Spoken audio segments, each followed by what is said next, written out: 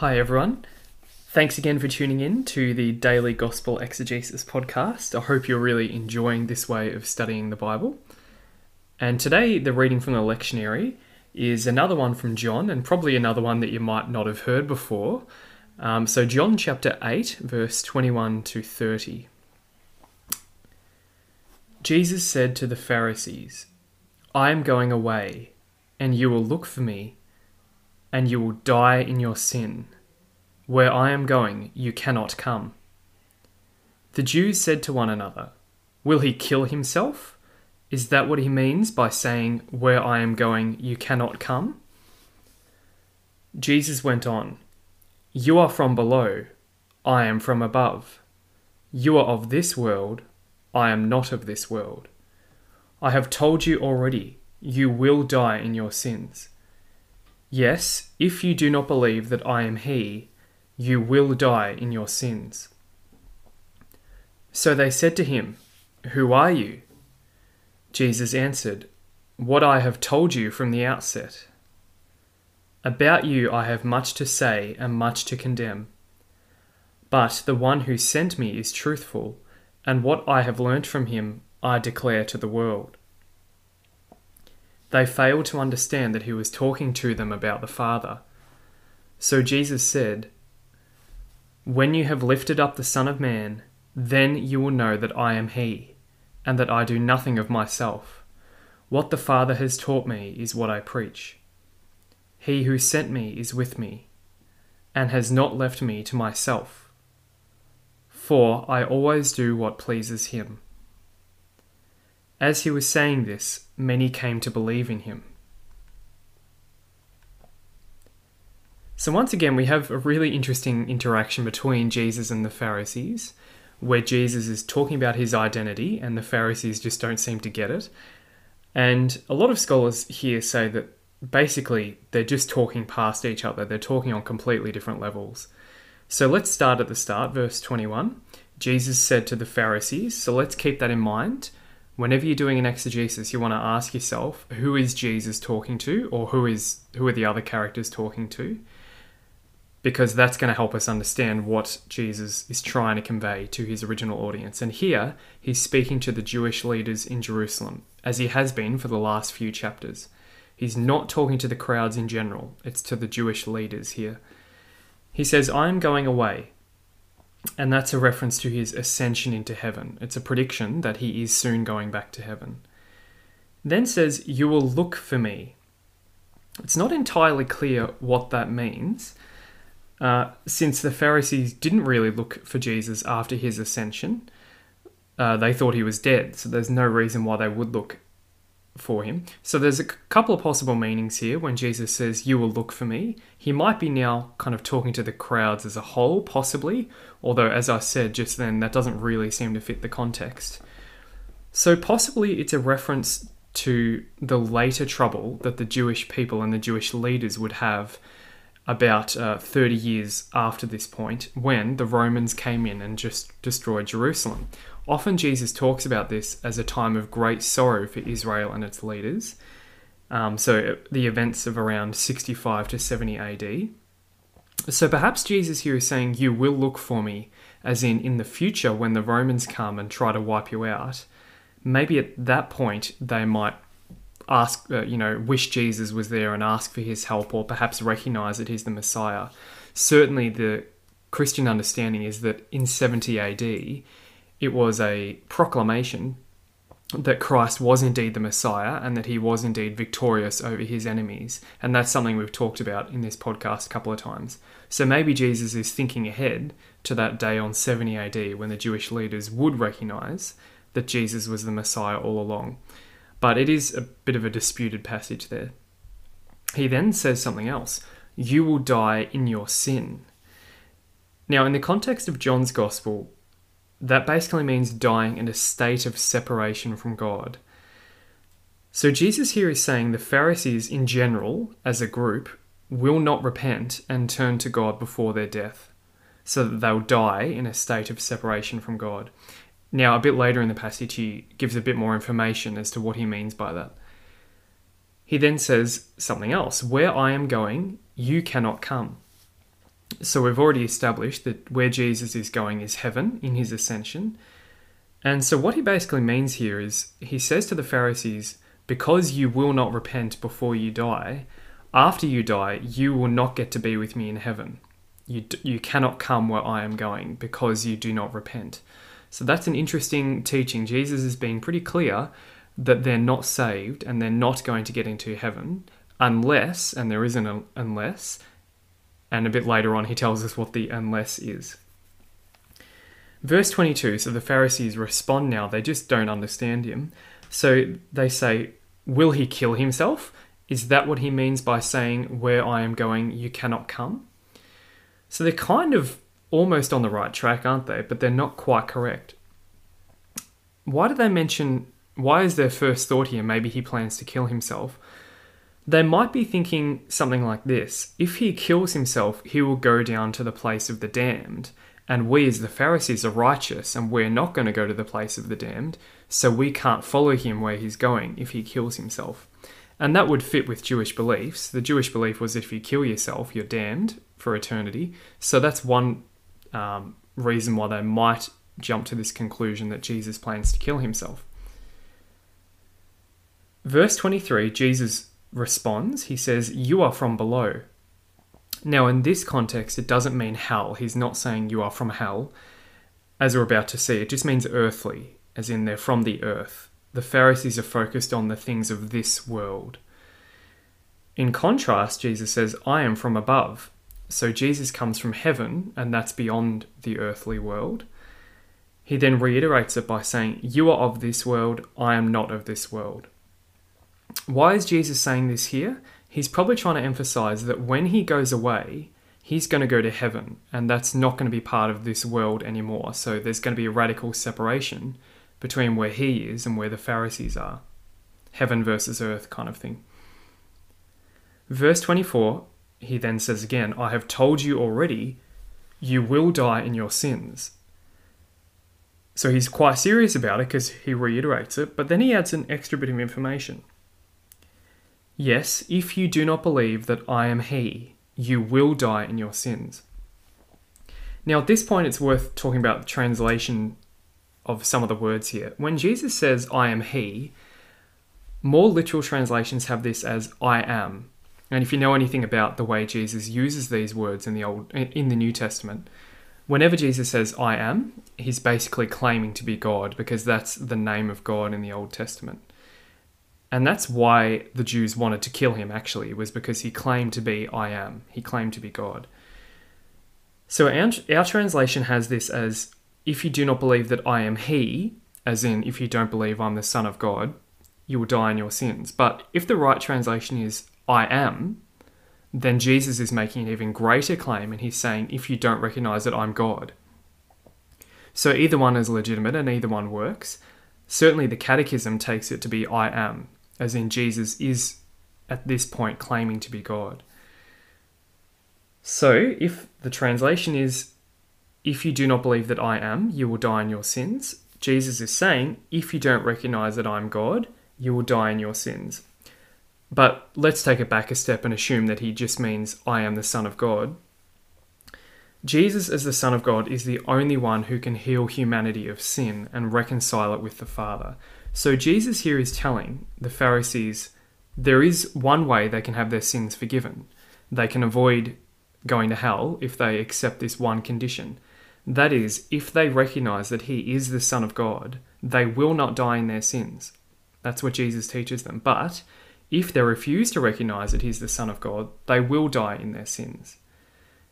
That same basic principle still applies to us today. If we recognize Jesus is the Son of God, and obviously that includes continuing to stay in God's grace and to continue to accept that Jesus is the Son of God, then we can be with him in heaven. And if we reject that, then we can't. Obviously, there's a bit of nuance there that I've left out, and there's more to say about it from a Catholic teaching perspective, but the basic principle still applies here. Verse 25, so they're still confused, and so they say, who are you? Probably prompted by the fact that Jesus has just said, if you don't believe that I am he, in order to be forgiven of your sins, then you're not going to be forgiven of your sins. So they want to know, who is this guy? What does he mean by saying, I am he? Jesus' response, and there's actually different ways of translating this, is what I have told you from the outset. So in other words, Jesus' answer to their question, who are you, is, I have told you this already several times and you aren't listening. But other manuscripts have this as, why do I talk to you at all? Which is an interesting translation. The Douay-Rheims translation, which many Catholics still use today, translates this a little differently. So it says, the Pharisees ask, who are you? And then the Douay-Rheims translation says, the beginning, as in, that's his answer to the question, I am the beginning. So that's another way you could look at this particular verse. Verse 26, Jesus goes on, about you I have much to say and much to condemn. Remember he's talking to the Pharisees here. And if you've been following Jesus' ministry, all throughout his ministry, Jesus constantly gets frustrated that the Pharisees, who are the leaders of God's people, they're the ones God has appointed to be their leaders, if they were doing their job properly, they would bring people closer to God. But in fact, they end up pushing people away from God because of their complex legal system. And that's Jesus' main issue with them. Not that they're leaders, he hasn't got a problem with them being leaders, but the way they're exercising their leadership is the issue Jesus has. Because he wants people to be able to come to God freely. So Jesus says, about you I have much to say and much to condemn, as in, there's a lot he would like to say to them, but the one who sent me is truthful. He's talking about the Father. In contrast to the Pharisees, the Father is truthful. And what I have learned from him, I declare to the world. So Jesus, this is important, Jesus doesn't make stuff up himself. He only teaches people what he hears from the Father. It's not Jesus' own initiative. Every single thing Jesus does, every single word that comes out of his mouth, is revealed by the Father. That's how close their relationship is. So this phrase as a whole, about you I have much to say and much to condemn, but the one who sent me is truthful, and what I have learnt from him I declare to the world. So as a whole, that basically means there's a lot that I would like to say about you Pharisees, but I only say what I hear from my Father. Verse 27, the Pharisees did not understand that he was talking to them about the Father. So the Pharisees really struggle with this idea of Jesus being the Son of God. That's not language that they would use. Now, they did believe that one day the Messiah would come and the Messiah would be sent from God. That's certainly true.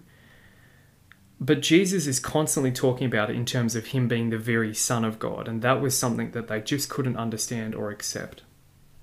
Verse 28, so Jesus said, notice the word so, as in what he's about to say is a response to the fact that they don't realize he's talking about the Father. When you have lifted up the Son of Man, now on the one hand, that's a Jewish way of just saying crucified, as in when you've lifted him up from the earth. But it also is a reference to the fact that Jesus is going to be exalted. So when Jesus dies on the cross, that's the moment at which the Son of Man shines forth in the most glorious way possible. And a really good book which brings this out is called The Crucified King by Jeremy Treat. So if you're interested in this idea of Jesus being crowned as king on the cross, it's quite an incredible book, The Crucified King. So Jesus probably has both meanings in mind here when he says, when you have lifted up the Son of Man, then you will know that I am he. Now there's a bit of mystery here because Jesus is teaching that when they crucify him, or at least at some point after they crucify him, they will recognize that he was in fact the Son of Man or the Messiah. And it seems that immediately, although some people did, like the Roman person who is at the foot of the cross, he recognizes that Jesus is the Son of God. But it seems like most of the Pharisees don't. But perhaps some of them did. Maybe this is correct. And maybe some of the Pharisees, at the moment Jesus is crucified, recognize that he is the Messiah. We don't know. We don't know how each individual Pharisee turned out. Remember, there's other translations of this though. So then you will know that I am he. The Catechism takes this as, you will realize that I am. So again, Jesus is claiming to be God. And in that case, Jesus is saying, When I am crucified, you will realize that I am God. So it's a fairly strong claim. And he finishes by saying, and you'll realize that I do nothing of myself. What the Father has taught me is what I preach. Verse 29, he goes on, he who sent me is with me and has not left me to myself. He's talking here about the Father. So Jesus here is telling us that the Father is constantly with him, empowering him for his messianic mission. For I always do what pleases him. So Jesus lives this life of perfect obedience to the Father. We often talk about his death, but we forget to talk about his life. But the New Testament does focus on this aspect quite a lot, that Jesus lived a perfectly obedient life, and he's able to have this closest possible intimate communion with God. Now this phrase, for I always do what pleases him, it's not clear whether this is causal, as in God, the Father has not left me because I always do what pleases him. That would be causal, or it could just be a general descriptive statement, as in, I have a close relationship with the Father. So there's some nuances of the text that scholars kind of argue about. What does it mean for Jesus to be perfectly obedient? And what consequences does that have with his relationship with the Father? And that's discussed a bit in Trinitarian theology. The last verse here, verse 30, as he was saying this, many came to believe in him. So that could refer to the Pharisees, as in those he was directly talking to, or the many could just be the crowd. Someone from the crowd did believe in him. Remember that by the time Jesus is crucified, we'll often get this picture because certainly at the trial with Pilate, the whole crowd is yelling out, crucify him. In reality, it probably wasn't the entire crowd. We know from the Gospels that by this point, lots of people in Jerusalem and the surrounding regions did believe that Jesus was the Messiah. It's not like the entire people was turned against him. It's just that there was a very dominant group and a quite vocal group that was against him, and they were the ones that had him put to death. So it's important to keep that in mind. So that's our passage for today.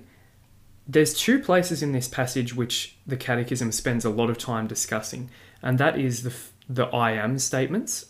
And secondly, right at the end here, when Jesus says, I always do what pleases the Father. So both of those get a lot of attention in the Catechism. So let me read out a few of these Catechism paragraphs. Paragraph 211, in the section about how God is merciful and gracious, it says, by giving his life to free us from sin, Jesus reveals that he himself bears the divine name. When you have lifted up the Son of Man, you will realize that I am. Paragraph 653 is in the section about the significance of the resurrection. It says, the truth of Jesus' divinity is confirmed by his resurrection.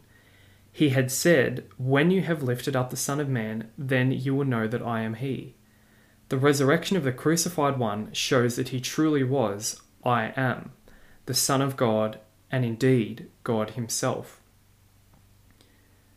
And this is important to talk about, and certainly theology can bring this out a bit more, but often students will say to me, students that I'm teaching, Jesus wasn't God, he was the Son of God. Certainly that's Jesus' preferred language to use of himself, the Son of God, and in fact the Son of Man. But the Catholic teaching is very clear that in these phrases, when Jesus says, I am, he is claiming to be God. He's both the Son of God and God himself. Paragraph 1693, now we shift to the section about Jesus being obedient, says, Christ Jesus always did what was pleasing to the Father and always lived in perfect communion with him. Likewise, Christ's disciples are invited to live in the sight of the Father who sees in secret, in order to become perfect as your heavenly Father is perfect. So, notice that paragraph of the Catechism tells us that just as Jesus lived a life pleasing to the Father, Christ's disciples, that's us if we're Christians, are invited to live in a similar way, and God will see us in secret living for him. And then in paragraph 2824 and also 2825, that's a commentary on the line of the Our Father which says, Thy will be done on earth as it is in heaven. This is quite a powerful section, so I'll read it out from paragraph 2824. In Christ, and through his human will, the will of the Father has been perfectly fulfilled once for all. Jesus, on entering into this world, "Lo, I have come to do your will, O God." Only Jesus can say, "I always do what is pleasing to him." In the prayer of his agony, he consents totally to this will, "Not my will, but yours be done." Although he was a son, Jesus learned obedience through what he suffered. How much more reason do we, sinful creatures, need to learn obedience? We who, in him, have become children of adoption. We ask our Father to unite our will to his Son's in order to fulfill his will, his plan of salvation, for the life of the world. We are radically incapable of this, but united with Jesus and with the power of his Holy Spirit, we can surrender our will to him and decide to choose what his Son has always chosen, to do what is pleasing to the Father. So, quite an awesome summary of the teaching about Jesus' obedience and what that means for our own lives, and how we can't do it unless we're powered by the Spirit of Jesus himself. So all of those paragraphs from the Catechism will be in the show notes. Thank you again for tuning in to today's podcast. Please continue to share this around with others who would benefit from hearing more about the literal sense of the text. We'll see you again tomorrow.